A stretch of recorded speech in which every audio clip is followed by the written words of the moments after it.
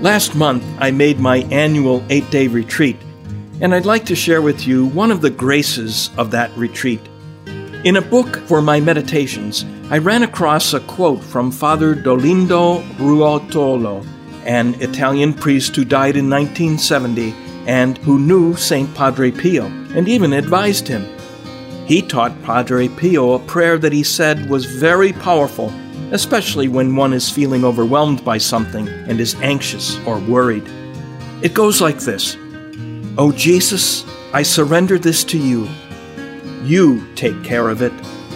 Sounds too good to be true, doesn't it? That such a simple prayer could be so powerful.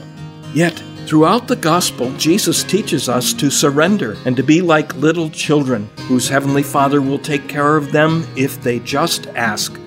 I did a little research on Father Dolindo and found the following words that he wrote down after one of his times of prayer. They are words that he felt Jesus was saying to him. Surrender to me does not mean to fret, to be upset, or to lose hope, nor does it mean offering to me a worried prayer, asking me to follow you and change your worry into prayer. It is against this surrender, deeply against it, to worry, to be nervous, and to desire to think about the consequences of anything.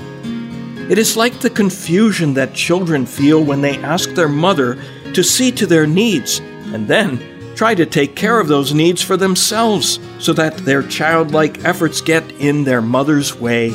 Surrender means to placidly close the eyes of the soul, to turn away from thoughts of tribulation and to put yourself in my care so that only I act.